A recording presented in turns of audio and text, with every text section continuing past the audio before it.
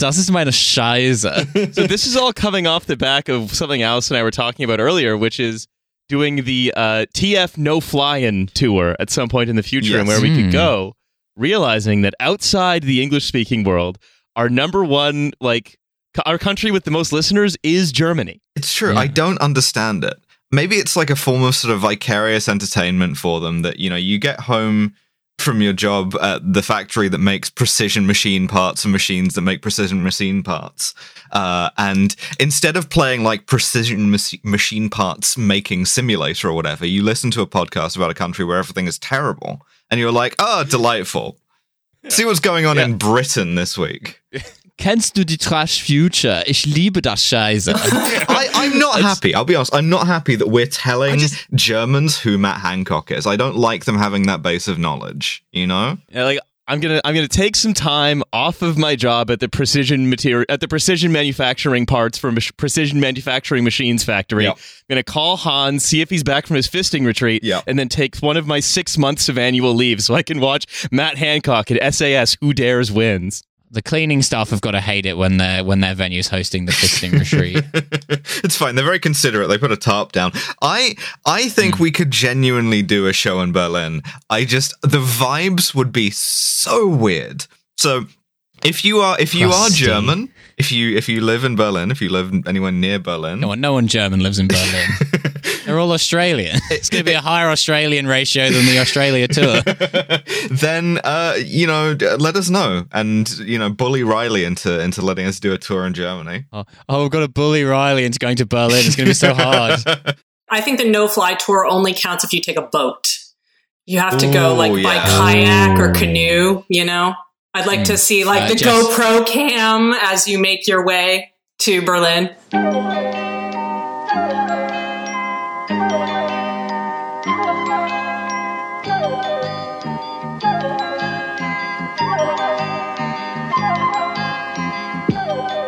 Well, we're all sort of like kayaking into Hamburg Harbor in order to do a live show around the various ports of northern Germany. Mm-hmm. That's perfect. A Trash Future kayak tour. Come see us in the Heliogolad Bight. Yeah, see which one of us fakes our own deaths in the kayak. Yeah.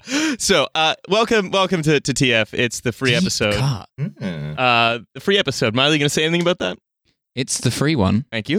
Alice was referencing John the British Darwin. guy from. Yes. Is he from Hartlepool? The guy who faked his own death in a kayak, and then they got caught because he lived in the attic of his own house for like 3 months while they waited for the search to die down. And then his wife got the life insurance money, and they both moved to Panama and bought like a fancy apartment in Panama. And they got caught because they agreed to pose for a photo with the real estate agent in Panama, which went up on the website. And they were like, "Hang on, that's that dead guy." Who was checking? Brit vibes. Yeah, I think because someone who knew her saw the picture, I think, and then classic saw that he was British in it. activity, pocket watching, right? Being like, this woman whose husband has just disappeared in a horrible kayak accident has bought a flat somewhere nice. I am going to do a full Jason Bourne style rundown on her entire life, and just found this evidence of fraud very easily. So.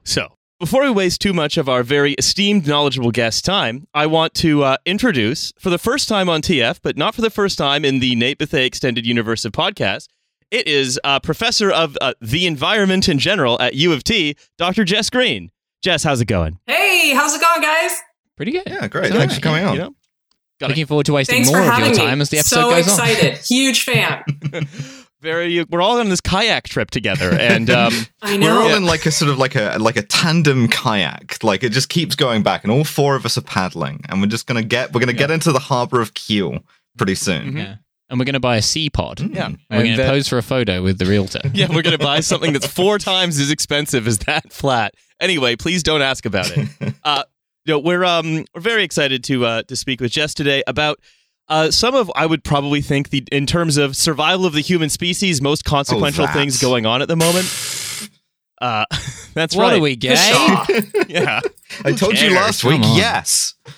And we support that. We're going to be all about Thank you, Milo. COP, carbon trading, and all of the various ways in which how we've decided to manage pouring the death gas into the atmosphere Oh no, that doesn't sound good. Yeah, the death gas. Yeah, we're pouring the death gas into the atmosphere, but we've created some accounting metrics around it to try and... That usually contains death gas. Yeah. Is that a pretty accurate way of describing what's gone on? Pretty much. I mean, because we know that, accounting for things always works. And sure. So we just need more rules and greater financialization, because that always turns out well. There's one thing I've always thought about climate change. It's that this is a situation that needed more charts. Oh, yeah. And, we're doing it. We're making it real. We're adding graphs to this. We're adding more graphs to this. Because the existing graphs didn't give me enough anxiety. We've brought in some more of them. We've brought in guys who are like specially trained, special experts at, adding graphs to stuff. And they're gonna do a great job financializing it all. That's right. Yeah, line go up, man. Except the problem is that the line is the concentration of greenhouse gases in the atmosphere. No. That line we don't want to go up. Yeah, it's just it's the for me the whole like carbon credit trading scheme thing seems to be like like a glacier calves off of some ice sheet in Greenland, and then we're like, yeah, but it didn't technically do that because you see we planted the same tree 40 times and it did burn down. So that tree got planted. If you see the graph, it's flat, so we're good. Yeah, so don't worry about the calving because we're basically digging and filling in a ditch a lot to sort of counteract the effects of the calving. I think I really like the idea of carbon offsets. This idea that okay, we've emitted all this carbon, but we can make savings other places, so it's fine. I think we should apply that to other aspects of life. And I think the best example I can think of this is Harold Shipman, right? Killed woke King Harold Shipman. Say more immediately. Well, he killed a lot of people, right? But as a doctor, I think we can argue that he successfully did murder offsets because he saved a lot of people as well, and therefore you have to one can say if it's good or not. Exactly, you have to plot this on a big chart, and you can work out whether or not Harold Shipman was actually a bad person based on whether his murders exceeded his lives saved. He was the first man to participate in what would become a storied tradition in British politics of seeing how much money you could save the NHS only at the cost of a lot of people dying. But before we get into to cop stuff, we've agreed to, unfortunately, expose Jess to some Matt Hancock news. That's right. I'm ringing the little bell. If you were German, turn off the fucking episode right now. You don't get to enjoy this. He's for us. Kennst du die Matt Hancock? Sie hat ein sick Parkour gedroppt. So, Matt Hancock, for those of you who have not been following, das ist ein großer britannischer Mann. Sehr cool. Mega cool. He's the Hound, Liebe Hound du Conservative Party. So, Matt Hancock has decided to, in the wake of basically being multiply disgraced for who could even begin? Killing the biggest your nan, thing, obviously. Fucking in the office, things of this nature. Killing your nan, these all sound like office. Rage Against the Machine songs. And then also, wait, does Rage Against the Machine, did they ever do a song that was like, give £4 billion of state money to a guy from the pub? Weirdly, yes. Yeah, maybe. Not very successful. Yeah. It was sort of. It was. Yeah, that Tom was where DeLonge had a weird phrase. Yeah. Wait, no, not Tom DeLonge. Tom Morello. Tom Morello. Yeah. Tom DeLonge. Blink 182. Very different vibe. So, what happened? What's happened is that killing in the name of. There you go. So what's happened is that Matt Hancock, seeing his star has somewhat fallen in the estimation of the public, except for a few podcasters. Yeah, we're not the public. We're the intellectual elites. Yeah, from broadcast to podcast to reality TV. That's right. Matt Hancock has decided to go to Australia at the same time as us to participate in the celebrity game show I'm a Celebrity, Get Me Out of Here, hosted by, I believe, Ant and Dec. That's right. Fantastic. Nice. He also got immediately suspended from the Conservative Party for doing this. Like right away. Yeah, you're supposed to eat a kangaroo penis secretly as part of the initiation ritual, not on live TV. Well, the BBC got a fantastic quote from his constituency's Conservative Association chair, who just said, seemingly apropos of nothing, because they cut out the questions when they interview these people, "I'm looking forward to seeing him eat a kangaroo's penis." Which is, I think, one of the better pieces of feedback you can get as an MP from your constituency. I mean, Matt Hancock going straight from the backroom Tory deal making scenarios of the leadership contest straight into a bath full of rats, which must be a difficult transition for him. Yeah, bath. Yeah, crazy. But what is interesting about this, though, is I think very funny. I don't know who's advising him, but this is off the back of going on another reality television show. Which is he went on SAS Who Dares Wins. However, you don't get suspended from the Conservative Party for going on SAS Who Dares Wins. Because that's the troops, right? And so that national service. Exactly, yeah. So did Matt Hancock get into the SAS? Well, we don't know yet, but Jess, for your benefit, this is as though hang on, how can I compare this? It's as though Anthony Fauci went on Fear Factor. Yeah, exactly. Anthony Fauci went on Fear Factor and also went on one of those shows where you get hunted by a Navy SEAL. Could you be a Navy SEAL? Yeah. I love the idea of the Conservative Party having, very selective standards about which game shows you can go on, right? Oh, yeah. That seems... If you want to go perplexing. on Tipping Point, that's fine, but we draw the line at Bargain Hunt. It's not dignified. Yeah, you can go on Deal or No Deal, but you can't go on Family Feud. It's too ribald. No, so this is what Matt has said about going on these shows. But if you came on this for a discussion about climate change, don't worry, it's coming. But first, we have to talk about Matt Hancock. Matt has told the whips in Parliament, and he will use his time in the jungle to promote his dyslexia campaign. Amazing. Nothing says dyslexia like being in the jungle eating kangaroo genitals. He's like, I'm here in the jungles of Austria raising awareness about dyslexia. It says, Matt has always believed in communicating directly to people he represents. So that's the argument, right? Which is, no, if I can get myself in front of the 12 million people snakes. to watch, I'm a celebrity, get me out of here, then I can raise awareness of dyslexia. But which just who in 2022 is unaware of dyslexia is my question.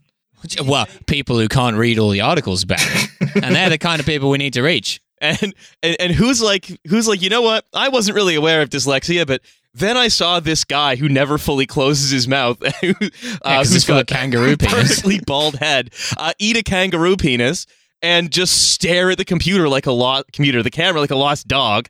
And now I'm going to care more about dyslexia. And caring more is clearly very important, right? Of That's course. definitely going to change things. Look. The worst part of eating a kangaroo penis was having to spell it, which made me think. So he says, there are many ways to do the job of being an MP. MP standing for more penis, brackets kangaroo. Really just trying to max out the kangaroo penis jokes. Yeah, absolutely. Alice, we've known each other a long time. Let's not act surprised. Where better to show the human side of those that make decisions than with the most watched program on TV, to which I go back to something you said earlier, Milo, which is, yeah, this is probably showing a lot of what conservatives do to one another before you get to be inside the wire, But that's not really what they're trying to admit here, is it? You get a lot more insight from all of these sort of gory body horror that they do here, as what might happen in the Oxford Union or fucking conservative HQ or what have you.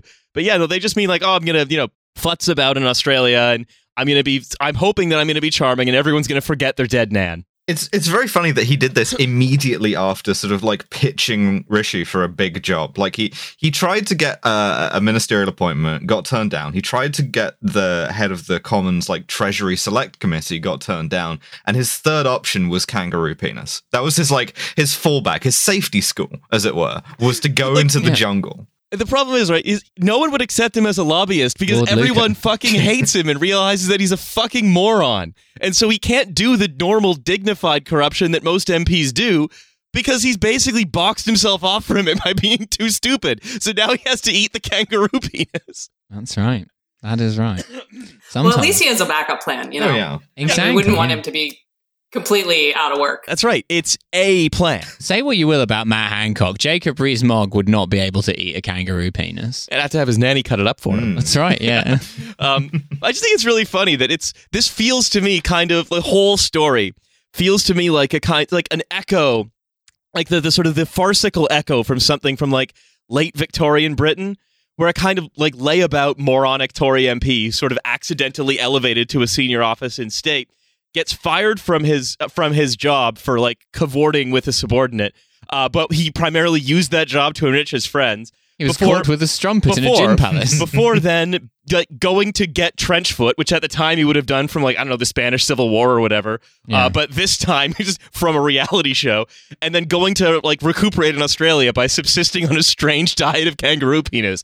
This feels like it's from the past. It really does. Like, Matt Hancock, a man who should be wearing a pith helmet in most photos of him. I'd love to see that. The Matt Hancock running picture, but he's in a pith helmet. Right. Perfect. Matt, come on.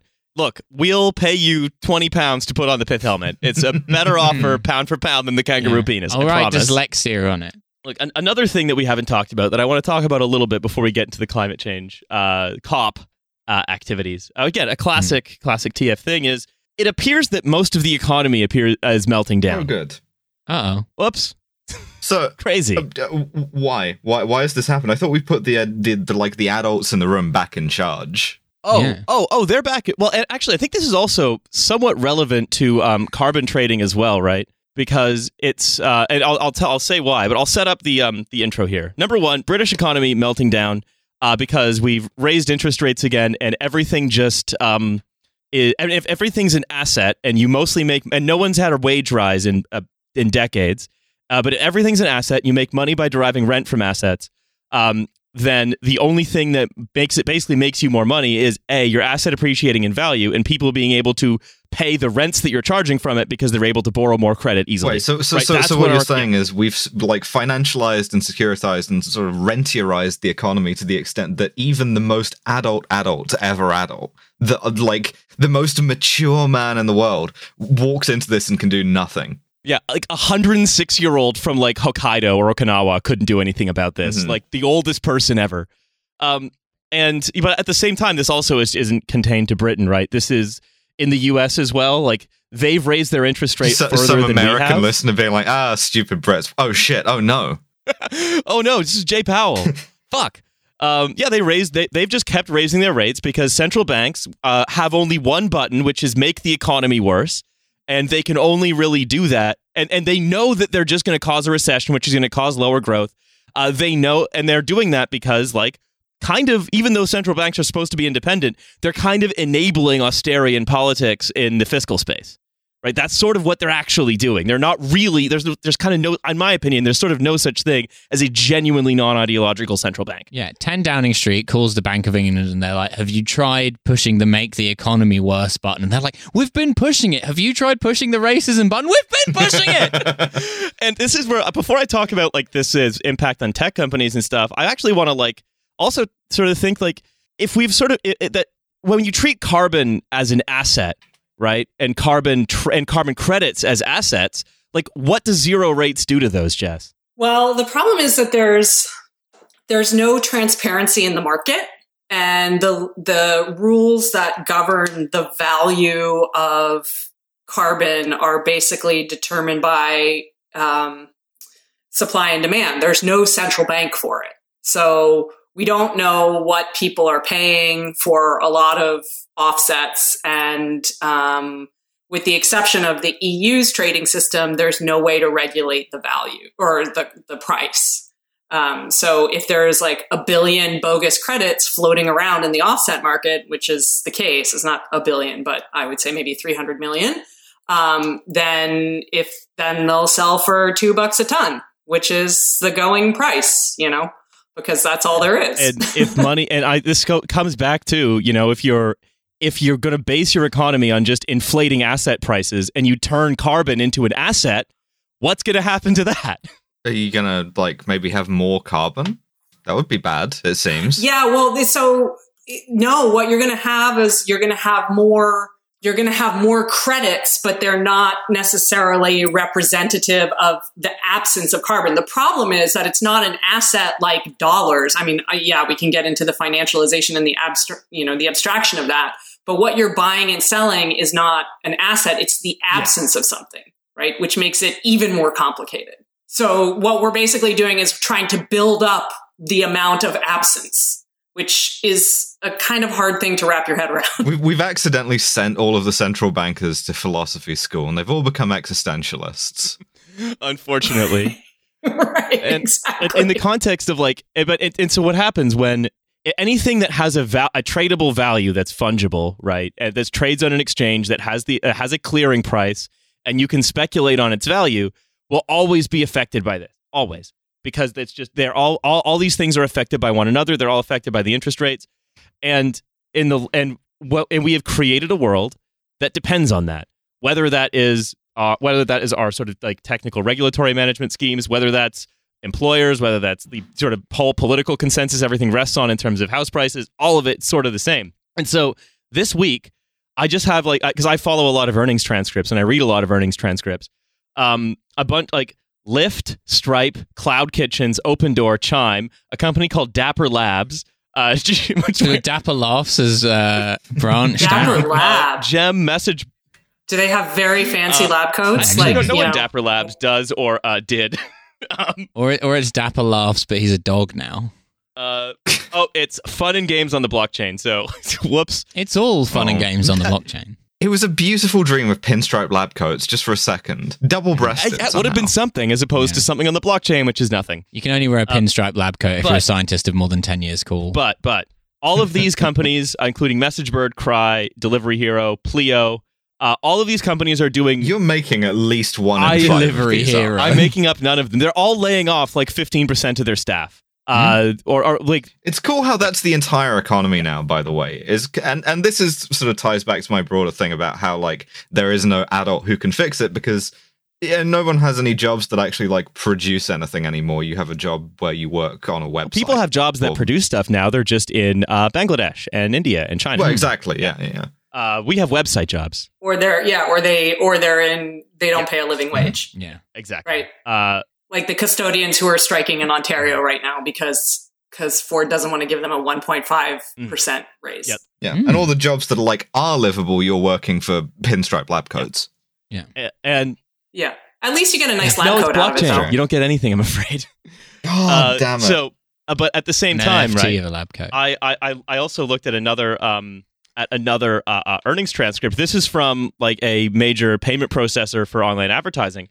And it says the CFO says we're dealing with a pretty significant pause by advertisers, and that was not what was expected. I don't think we anticipated the broad slowdown that was going to occur in Q4, which was certainly worse than expected. And this is coming at the same time where, like, again, because of Elon Musk shenanigans, some of the largest ad buying consultants are telling, like, huge ones that represent gigantic portions of the market, are telling their clients to not purchase ads on Twitter until the situation stabilizes. But at the same time, as huge amounts of the economy that were essentially just Sterling Cooper, just ad agencies like Google. Well, this is not even just ad agencies, because this is happening in multiple places. Like if you look at like mortgage lenders right now, for instance, they are also taking the route of it's too weird. You have to like wait, do nothing until it becomes normal again. And what happens if it never becomes? A while. Well, exactly. That's the thing, right? Like all of this is predicated on at some point adults will make enough decisions that it becomes normal again. And no one really seems to be asking what happens if it just doesn't. Yeah, adults were making the decisions up to this point. That's what I think. We should get children making these decisions. 5-year-olds. Yeah. Let's get like kid society going. But but also just focusing as well on, because there are two kinds of the big tech companies, right? There's the ones that actually make a profit and do stuff, Amazon and so on, Microsoft. And then there are the ones that either don't make a profit, or if they make a profit, it's purely from advertising, it's like Facebook or Meta, Twitter, Snap, etc. Google, huge one. Because they're basically just online. They're online marketing agencies. They are Sterling Cooper. They trick you to thinking that they're doing other stuff, but they are online marketing agencies. That's it. But crucially, they're not very good at it. Well, that's what I wonder, right? Is in this time of plummeting ad buying, right? Are we going to see like our brands that buy a lot of ads on social media, other than just like, I don't know, drop shipping or what have you, going to see, or on Google, for example, going to see, wait a minute, this didn't actually change a lot of what we sold. We're accidentally A/B testing for the effectiveness of marketing. Is very funny. Yeah. Oh my god, the whole like welders who were born in January market's really dried up recently. And it's what's so, I think, is so slightly worrying is that there are a lot of things that, a lot of the modern economy has come to rely on that kind of were provided by flukes. And those flukes were provided by the fact that it was sort of fine if you were wealthy enough to just keep making mistakes. Yeah. Sort of watching Mad Men being like, wait a second, these people barely do any advertising at all. Yeah. They mostly just seem to drink and have interpersonal drama. Yeah, we're going to have to go back to proper 1960s style advertising. Every company's going to have to get Don Draper in. And it's going to be, they can't do target ads anymore. It's going to be like Dodge, Dick on Dick, gay entertainment. Run it on TV. I know exactly why you've been thinking about Nate's homophobic, car acronyms again. Yeah. Incredible. I like that we've just explained the context as Nate's homophobic car acronyms. They're something that he came up with. Yeah, Nate invented homophobia. I don't know why he did this, and I wish he hadn't have done it, but he has. So I'll sort of turn back to Jess as well, right?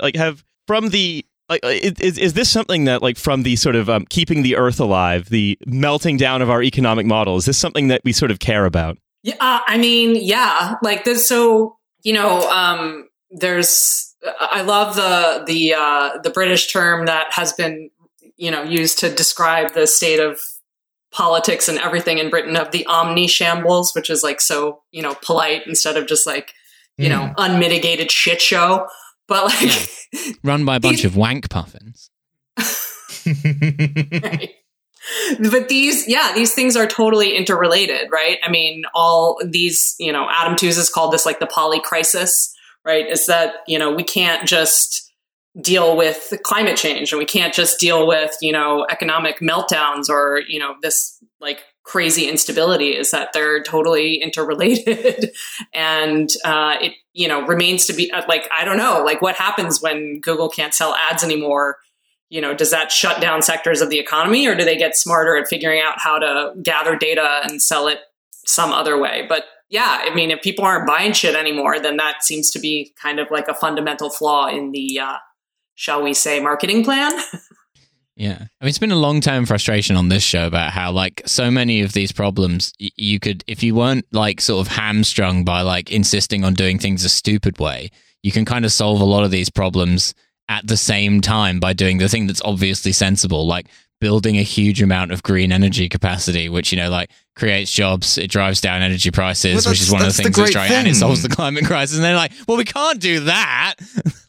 That's the amazing thing about carbon markets. It's let's make this totally fucking complicated Rube Goldberg machine instead of not financing coal plants anymore. Maybe we could do that. Yeah, we can't do that. That would be too easy. Fucking un-Australian.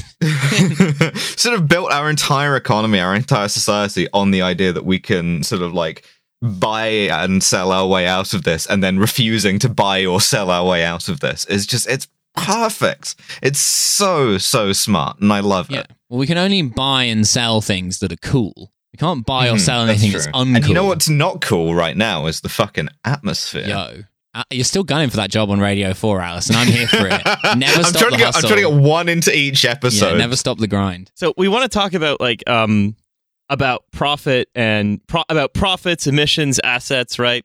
One true profit, of course. Yeah, of course. Sponsor of the show. We want to talk about profits, emissions, and assets.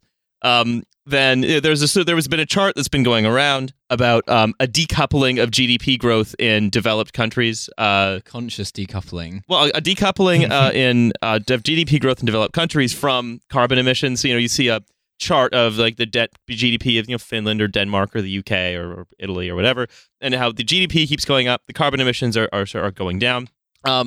And again, I think there are also and we see in the past, right, that in times of let's say great profit taking as well, emissions do also tend to go up. Let's say in the aftermath of the financialization of everything, emissions did soar.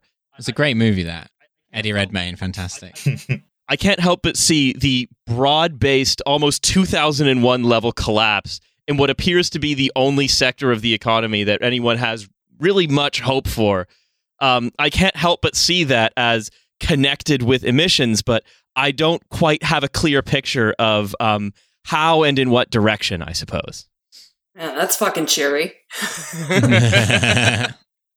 Yeah, I mean, like, okay, so decoupling. Yeah, I just think of Coldplay and what's her face, but Gwyneth Paltrow. Yeah.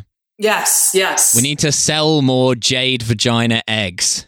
Oh my god, totally. That's totally. We need to goop on the Grinch of the economy. I'm surprised that Dr. Oz hasn't gotten in on that. Like I feel like that would be a good crossover. Eggs? Yeah, well. Once he loses to Fetterman, I think that's likely. He's going to try and like really go and find himself, and we're back to Don Draper again. That's I don't know. I think we should put him in a fucking kayak and see how he does. Yeah. But what if your wife was a chicken? Please carry on. So yes, there has been decoupling. Like if you look at the state of California, for example, like. They are reducing the emissions intensity of their GDP production, right? So yeah, they're growing, but their emissions are falling, and that's great. But it comes, there is something of a numbers game there, right? Because like you can say, their emissions are falling, but that doesn't account for all of the basically embodied carbon that they buy from China and other places and import and then consume. So those numbers should be taken with a grain of salt, I would say. And I mean, is it possible? I think yes, because we have some technologies to help do that, but it's not politically feasible at this point, and that's the key issue. Could it be then that, in fact, the broad-based collapse of let's say, rentier economy supported by a sort of system of central banks and governments that decided that redistribution was politically impossible, and so we're going to keep GDP growth going by inflating asset values. Are we suggesting that the collapse of that system may actually be somewhat beneficial for the future of the planet? Could it be? Maybe. Yeah. So this is the tricky bit, right? And this is where you get into people like the degrowthers who are like, okay, well, we have to like get rid of economic growth because that's, because it's a capitalism, right? And that's not entirely wrong, but it's also overlooks a whole lot of nuance, which is the fact that, yeah, there's a shit ton of people in very wealthy countries and obviously in the global south who don't have the basic things that they need to survive. And so to talk about, not growing anymore is a real problem. Redistribution is, obviously not on the agenda anywhere. Really. We're just doing Malthusianism again. We're just like, well, we have to decarbonize, so you have to not eat. Right. And especially, or not reproduce. Like, let's not have the brown people reproduce. That's a real problem. That's really David what's driving. Attenborough, of all people, keeps saying this shit. Like, every time they get him on for anything environmental, and it's like, oh, he's the nice grandpa who, like, wants to help the environment and wants to help the like seals and stuff. And then you ask what he thinks about humans, and he's like, oh yeah, everybody's got to stop fucking immediately. Which is the most British thing you can say. That is true. First of all, you don't have to stop fucking. You just have to stop reproducing. They're different things. Busting. That's what's key. No, I mean, I think David Attenborough personally does not want you doing. That's right. I think the degrowth thing is like an interesting thing, because I think it's kind of like something we've talked about a lot, where like I think some people are like unrealistic about their expectations of like what a government can do about climate change or whatever. Where they're just like, well, why don't we just turn the economy off? And then everyone's like, yeah, but that's not going to happen because people still want their stuff, food to eat, etc. Like that's not. But what's remarkable about it, because people say that like, okay, you can't solve the climate crisis without ending capitalism, and like maybe that is true, but like they're not even doing the things that would be quite easy to do within capitalism. Like a lot of the production that we do could just be done with like green energy if they built the capacity to do that, and it would just Yeah. Also, crucially, we are very much on the clock here. Right, we don't really have the time for capitalism to sort of heighten its own contradictions enough to then be destroyed. And, we as nice socialists then decarbonize. We have to do the decarbonization bit first, if not simultaneously. You wanted to build all those nuclear plants, when interest rates were as high as zero? Come on, who can afford that? The thing is, I just love building nuclear plants, and I'll do it any opportunity I get. I will build a nuclear plant, and I will apply for retroactive. That's right. It's easier to ask forgiveness than permission. Support that. Maoism, building a little nuclear plant in your back garden. Exactly. It's like those little like terracotta pots full of seeds that you can do like gardening with by like throwing them onto like vacant land. It's the same way, but with neutrons, right? You just do that. You just activate like some nuclear fission, and then you just don't worry about it. Just bring your microwave over, plug it in, and you're good. That's right. Exactly. And so look, I'm sort of moving off of I think the tech economy imploding part. So we haven't talked about Elon Musk's purchase of Twitter yet. I want to see a little more of where it goes before we do a little retrospective on it.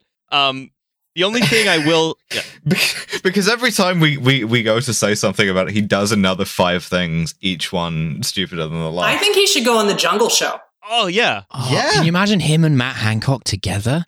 That's a meeting of the minds. I mean, Matt Hancock would basically just choose to be his dog. They could learn so much from each other. Puppy play I've met this British guy. He's really good at parkour. Yeah, and he seems to always want to sleep at the foot of my bed, curled up in a little basket. The thing is, because also Matt Hancock, he has, that could be a good buddy movie because Matt Hancock has something he can teach Elon Musk, getting pussy. Something Elon Musk doesn't understand. But Matt Hancock apparently, But Elon Musk definitely didn't get the no busting memo from David Attenborough, though. But he's rich enough to support his children greenly, so he gets to bust. He has busting credits. It's a cap and trade. That's a good point. That's a good point. You get bust credits. You can trade them among yourself. Yeah, you got to go and sterilize a few of your friends, and then you get a busting offset.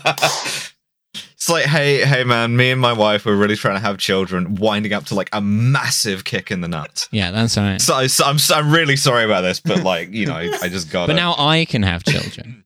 Although weirdly, in this highly financialized economy we've built, now that these things are freely tradable, my kick of you in the nuts is actually now worth thousands of dollars. That's right. Yeah, because I mean, hasn't Grimes supposedly become a lesbian since leaving Elon Musk? So that's kind of an offset. Yeah, there you go. She's probably less likely to have any more kids now, so he can. Jay Powell has made it very expensive to get kicked in the nuts. Riley sort of immediately setting up a sort of arbitrage firm, well, not an arbitrage firm, but a firm that like immediately sort of like collateralizes people getting kicked in the nuts and like forming those into like obligations. I wish I could get kicked in the nuts, but in this economy, I mean, come on. But no, so the one thing I wanted to point out though about Elon Musk's plans is that the fundamental thing he's done is that he doesn't understand the company he's bought. He's surrounded himself with friends who don't understand the company he's bought. He's solving a pretend problem, like all the guys that start right-wing tech sites, right? Like, it's right-wing YouTube where you're not going to be censored, so obviously it's going to be amazing, and it's not amazing. They all stab each other in their back, and like it falls apart or whatever. Gab, et cetera, right? That they're trying to solve a bunch of problems that don't really exist, that they've all created themselves. And what we've done is we've taken Greg Steube and put a guy with all of his preoccupations in charge of running something for real, which he's not supposed to do. Why are my parents not reading my emails? Because he's like those guys who think that kind of thing. They're supposed to have a do-nothing job, like in the House of Representatives, where they can do between like running away from officers from the Department of Fish and Wildlife. But now the problem is he's not just able to get to the bottom of why his emails are going to spam, but he's also building a solution for why his emails go to spam. But because Elon Musk has what Bloomberg's Matt Levine calls the Elon Musk reality distortion field, people keep giving him money because they understand that he can create bigger suckers to offload the investment onto. Yeah, it's not even like a reality distortion field so much as it is the weird guys in his replies who you've all seen. Those guys are like his only sort of marketable assets. This is from the Financial Times. Banks that lent $12.7 billion to Elon Musk for his Twitter takeover are preparing to hold the debt until early next year until they wait for the billionaire to unveil a business plan they can market to investors. So they gave him $12 billion without a plan. Here you go. I'm sure you've got something. If you walk into a high street bank, you should ask for like a small business loan and then say, "Yeah, I'll come up with a business plan in like a couple of years," and just see what they say. I bet it'll be positive. I love that they're just going like, we're waiting for Elon Musk to work out how to draw a pyramid around this. Yeah. Like, we need him to find like the next layer of the pyramid. Well, that is why you invest with Elon Musk, because he creates the layer of the pyramid under you, and then someone else gives you more money. He's a pharaoh. But what I think is very amusing, though, is just that he is African. Like, they did just they are probably going to incur huge losses. Oh yeah, of course. Probably. Almost certainly, they're going to incur huge losses on the billions of dollars of lending for so not only is Elon Musk which a serves pharaoh, him but fucking he's right like for lending it to him in the first place. He's one of the like shitty pharaohs. He's like Akhenaten. No, he's he's going to be. He's like on the steel, and they're like, "Oh, this guy, yeah, we don't. Why is this one erased? Don't worry about it." Failing Pharaoh Elon Musk failed to make the correct offerings to the gods. Nile not flooding as much as it used to. Very low on silt. Sad. Yeah. Well, no, it was. I think he's a Kushite Trump there. Yeah. He's Pepi II, who oversaw the decline of the Old Kingdom in the first intermediary period. Pepi II, one of the more cheerful pharaohs. I did not think that I had signed up for a discussion of the ranking of all pharaohs during TF. Well, they're doing business secrets of the pharaohs. Well, no, in terms of the pharaohs, of course, you've got Pepi, you've got Bashful, Sneezy, and you know the rest. No, but what I think is very viewed as like, I don't know how Elon Musk keeps getting people to lend him all that money. Alice, you advanced a theory. Yeah, I have a theory about this. And mine's more simple and more cynical. And I think that it's that Elon Musk has like a thumb drive with Lolita Express like 11/29/2009.wmv on it. The last email that Epstein sent was to Elon Musk. Yeah, like you might need this to secure investment in a stupid project. Change the world. My final message. It's been a long day. So, I mean, how likely do we think that is? It's like just flatly blackmail. The problem is if Elon Musk had a Lolita Express, then like the entire structured credit team at Morgan Stanley would be fucking vaporized into gamma radiation. Like no one would survive a ride on his like Lolita Express to space. With no age of consent laws. Yeah, but on Mars. Yeah, and you're only 70% likely to get completely obliterated when the rocket explodes. Yeah, so, good luck. Bye. Thank you for the money. SpaceXXX. Legally speaking, the structured credit team of Morgan Stanley is not involved in Lolita Express. These people were more often... legally speaking, they've not been vaporized. These people were more often leaders in business and politics as opposed to frontline backers. How about this? Instead of that, maybe an entire plane load of people to Davos rather than the structured credit team at Morgan Stanley. A TF apology to the structured credit team at Morgan Stanley. We're gonna send you some Lindt chocolates and some nice flowers, Yeah. The Lindt Master Chocolatiers. I want to talk about COP now. Okay. So, me every episode of every podcast I do. I was gonna say, weird to have Riley saying that.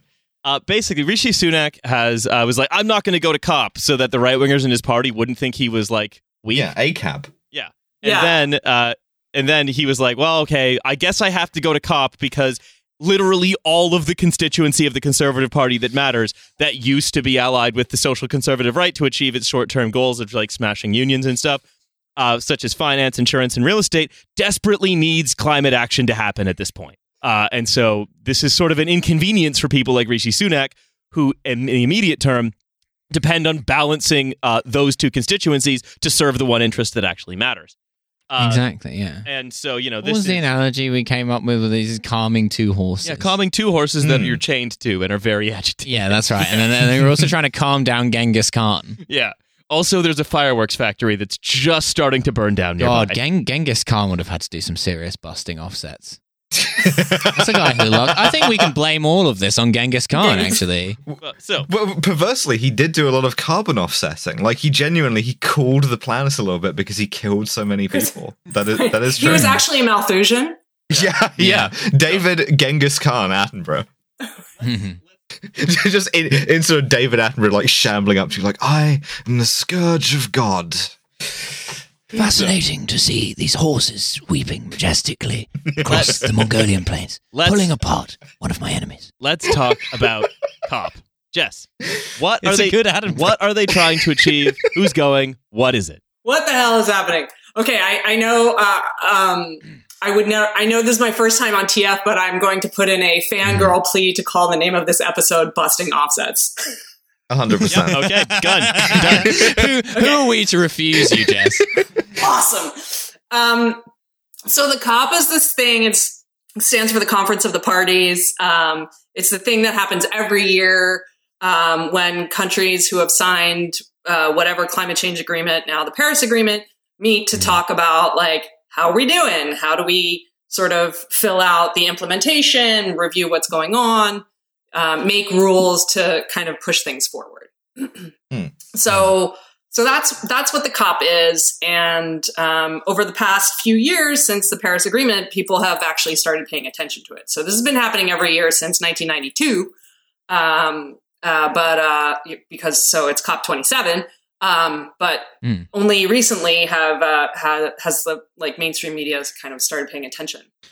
I really like the idea of being like a COP hipster, like the way that people are for like old Olympics or whatever, where they're like, LA 1984 are wearing like a Moscow 1980 shirt, but instead it's like COP, Cartagena 2000 or whatever. Oh my God. Yeah, that would be amazing. Yes. Yeah. I love that idea. I mean, I'm sure there's probably like a tote bag from that one. Yeah. The COP in Cartagena where Michael Douglas had to rescue that woman who was kidnapped and find a big emerald. Just invented a new fashion trend here. So if you're on Depop, if you're on Grailed or whatever, look for some old COP merchandise. Or alternatively, if you are Balenciaga, make it and charge thousands of dollars for it. Balenciaga will 100% do that. Yes. So, Sorry, Jess, please carry on. So last year, of course, it was in Glasgow. I'm sure you attended, Alice. Represent. Yeah, to yell at them a little bit, yes. Really hard to convince people of global warming in Glasgow. Worst possible place. You say that. It's positively tropical up here in these days. So Nice. Whoa. Fiona, pass me the sun cream. These parrots are driving me mental. Oh my God, I could listen to that all day. Okay, so what's happening? So this year, just like from out of the gate, things are not looking good. I mean, we knew that environmentally, but politically, Rishi Sunak is going, but China's not going, India's not going, Russia's not going, Canada's not going. Biden is not showing up for the ministerial because he is under the delusion that if he trots around the United States, the Dems will somehow pull out the midterms. He's going to show up later. That's good on him. Wait, hang on a minute. Justin Trudeau is missing an opportunity to put on a kente cloth and turn up and go we must come together to resolve. I'm not under the illusion that Justin Trudeau is going to do anything, but this is normally the kind of event he loves. I'm going to defer to Riley on that one. It's a strange one. I think I think he's probably busy protesting one of his own policies. Politely asking the Ford government to please not use the notwithstanding clause to break one of the biggest strikes in recent history in the province. That kind, busy stuff like that, that matters. Yeah, maybe shopping for some other pipelines, Yeah, absolutely. But yeah, he will not be coming. So first of all, basically, there's a lot of major emitters who are not coming. Developing countries are all showing up because fucking climate change. And the delegation from the Seychelles are showing up wearing their waders that they have from last year. Exactly. And with water slightly higher up them. Exactly. I think it was Kiribati that did a few years ago, they did a press conference underwater. I remember that. Yeah. Mm-hmm. Yeah. So the big fight or the big kind of focus is going to be on what's called loss and damage. And this has been being discussed since 2014. And basically the idea is that developing countries want compensation for losses and damage incurred by climate change or caused by climate change, both in the past and into the future. And developed countries obviously. Wait, so hold on. The vibe here is all of the people who are actually being most affected by it are going, can we have some help with this? And the biggest emitters in the world are ducking their phone calls? Yep, pretty much. Amazing. Pretty much. Fantastic. Not only that, there's just a fight about whether loss and damage is going to be a separate agenda item, which is an important thing in terms of once something gets on the agenda, you can't get it off and you have to report on it every year. And developing countries are we want this to be its own thing. And developed countries do not want that. So we haven't even agreed. So the COP starts on Sunday and there's still not agreement about what's on the agenda, which is not a good sign. People say that it is bad that Russia is not attending this COP conference. People say that Vladimir Vladimirovich is not doing his part for climate change, but I would suggest that he is actually incurring a large amount of carbon offset by ensuring that large numbers of Russian population die in eastern Ukraine. Jesus Christ. So But one of the main priorities, as sort of, this is some stuff that you've written recently. I think in the Washington Post you have an article out talking about like what they have kind of aligned on and are trying to do is to more or less double down on carbon offset markets, right? Yeah, carbon offset markets and carbon trading. So like basically 30 years it's been the same shit, which is developing countries are like, we need help to develop cleanly, and we need help, increasingly we need help to adapt to the effects of climate change. And yeah, developed countries have been ducking their phone calls and instead say, let's financialize this and trade it. And cool. That's basically been the thing that everyone can agree on. Because when you financialize and trade it, this is, in fact, this is sort of true of really anything, right? This is also true when you like financialize public services, like, for example, the NHS, right? How you introduce like fake markets in there and so on. Oh, that it's good? Well, what happens is that you are able to create a lot of movement, but that the movement doesn't really connect to much. You're able to sort of, it's like look a dipping bird. Yeah, you're able to look at, well, the dipping bird does connect with the water. You know, it does do something. Okay. But when you financialize something heavily, then what you're able to say is, what if we did this and it didn't cost us anything and it looked like we were doing quite a bit, right? It's a sort of it's a way to just create the illusion of a lot of movement. And again, that's not just true with what we're talking about with carbon offsets and stuff. That's also true with fake sort of privatizations of public services. That's true with like financialization of, say, like the housing market, right? You can have huge amounts of value increase without ever building a new house, for example. It's a way of making things look like they're changing. Well, actually, they're in many ways staying the same. But please carry on. And then everyone is really, really busy, like making that look like something's happening, right? And so, you know, the carbon markets that were created in the Paris Agreement were created in 2015 when the agreement was signed, but the rules weren't actually finalized until last year. So for 7 years, you had, well, I mean, there was a sort of interregnum with COVID, but you had, you know, thousands of people attending the COP to like negotiate these rules for a thing that, you know, may produce some marginal reductions. But as Alice pointed out, the clock is fucking ticking, right? And we don't have 7 years to like decide how we're going to do this. I think that's. But luckily, this is in the hands of like international institutions, which are famously very speedy about this stuff, even when they're like trying to be. Like, even when they're not trying to delay and obfuscate and all of this, even when everyone's pulling in the same direction, you know, that the result is always something that's very fast and very unified and makes a lot of sense. I just got back from the UN where every member of the General Assembly took turns hitting me in the head with a hammer. I mean, it's really true. Like, international institutions are really slow, but it's only because governments are dragging their feet. Yeah. Right. So. Also, I wanted to ask you as well, right, is that we seem to have like different kinds of offsets, where we have offsets that can be traded between countries, but we also seem to have offsets that go on highly financialized markets, like that, where I can, if I have no intention of ever emitting carbon, purchase a carbon offset because I believe it will go up in value, and then sell it to someone. You can like trade fractions of planting a tree. Yeah, that's my understanding anyway. Yeah, I mean, so that's the thing. It's insanely complicated. There's kind of three different trading mechanisms. One is just between countries, and that's not only offsets. It's like, you know, South Africa could say, we're going to pay for China to electrify its bus fleets, and then count that towards South African reductions. So that's not even an offset. That's just kind of like a mitigation activity, they're called. But then there are these offsets. There are some that are traded between countries.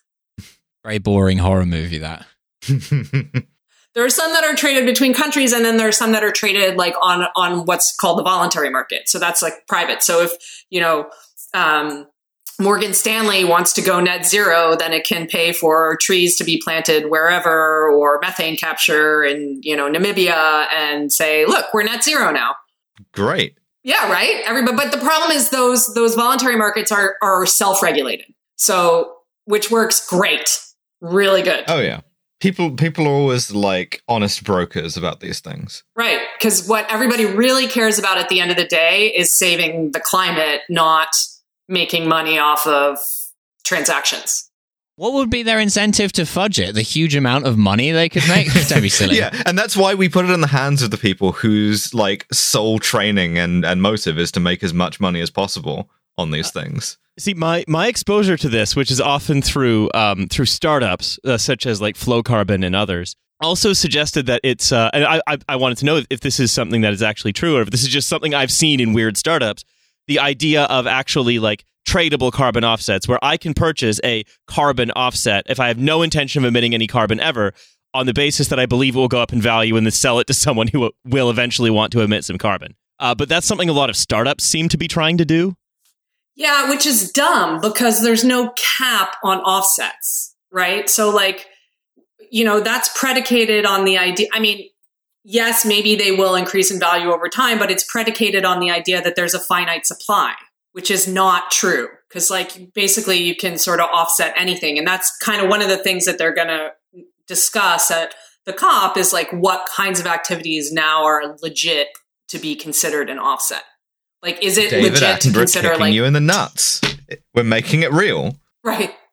Right. Like if we go from like coal to natural gas, is that really, are those saved emissions really an offset? Or is that just something we should all be fucking doing anyway because climate change? Well, it comes back round to that question of quibbling over an accounting metric. Well, the thing that it's almost like arguing over the map when the territory is rapidly changing.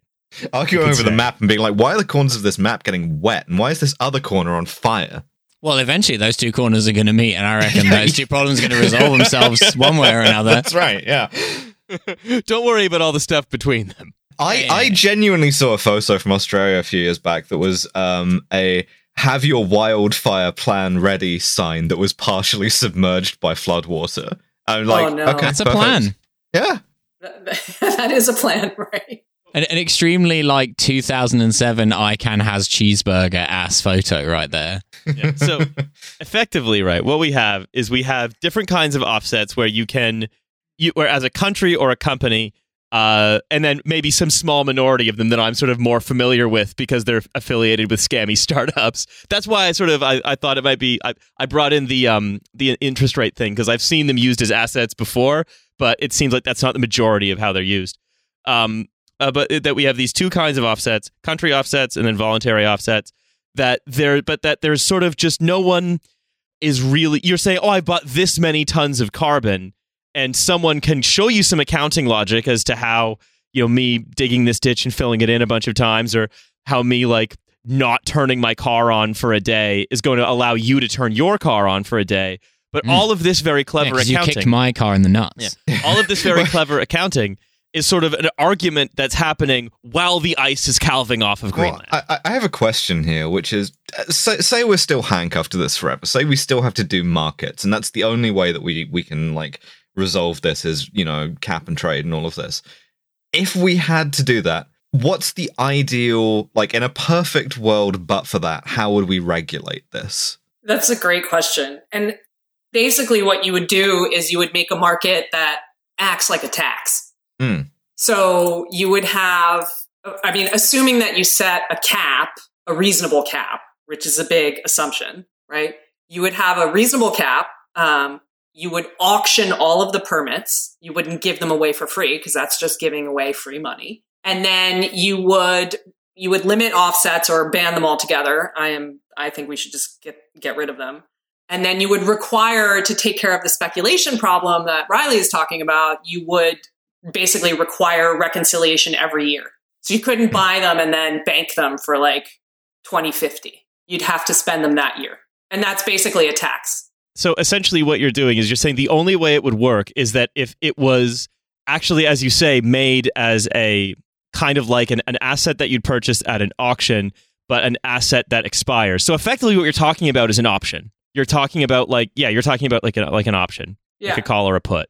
I mean, I wouldn't say with a price collar. Like, I wouldn't say it's the only way it can work. I think it's the way that reduces the most gaming and will we all want to reduce change behavior gaming the most quickly. Okay. We're going to ban Monster Energy. No, that makes. I mean, that makes sense within the logic of what you're talking Energy about. offset. Yeah, you have to go to sleep.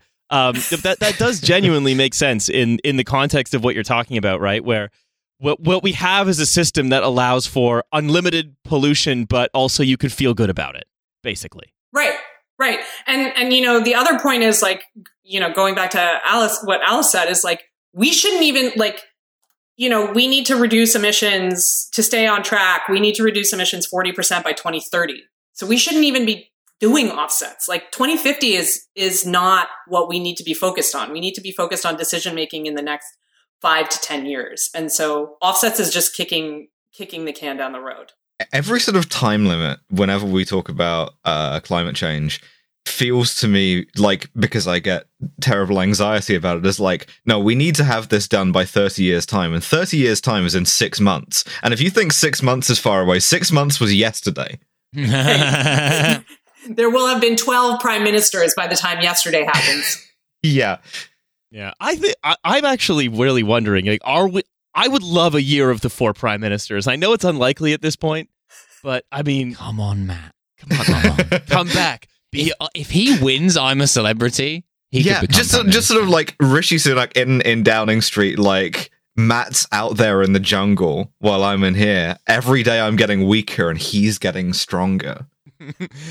I mean, he could be Britain's Vespasian. However, he's not locked in there with the kangaroo dicks. They're locked in there with him. So I want to say, Jess, it has been an absolute delight to have you on the show today. Thank you very much for coming on. Amazing. Thank you for having me. This was so fun.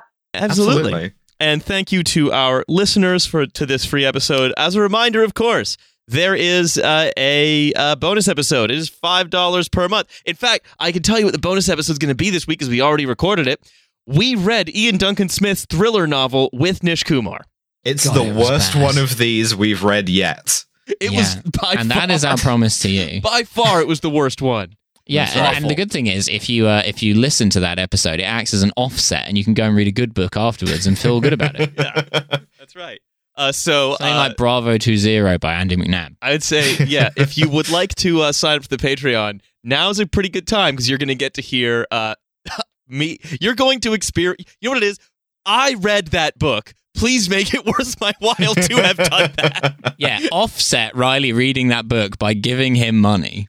I don't know if they've come up with brain damage offsets yet. Yeah, they did. This was Patreon. Is. Yeah, it's having a podcast with Patreon. Yeah, that's what that is. So that's happening. And then finally, at the time of recording, there are 30 tickets left in Sydney, possibly less now.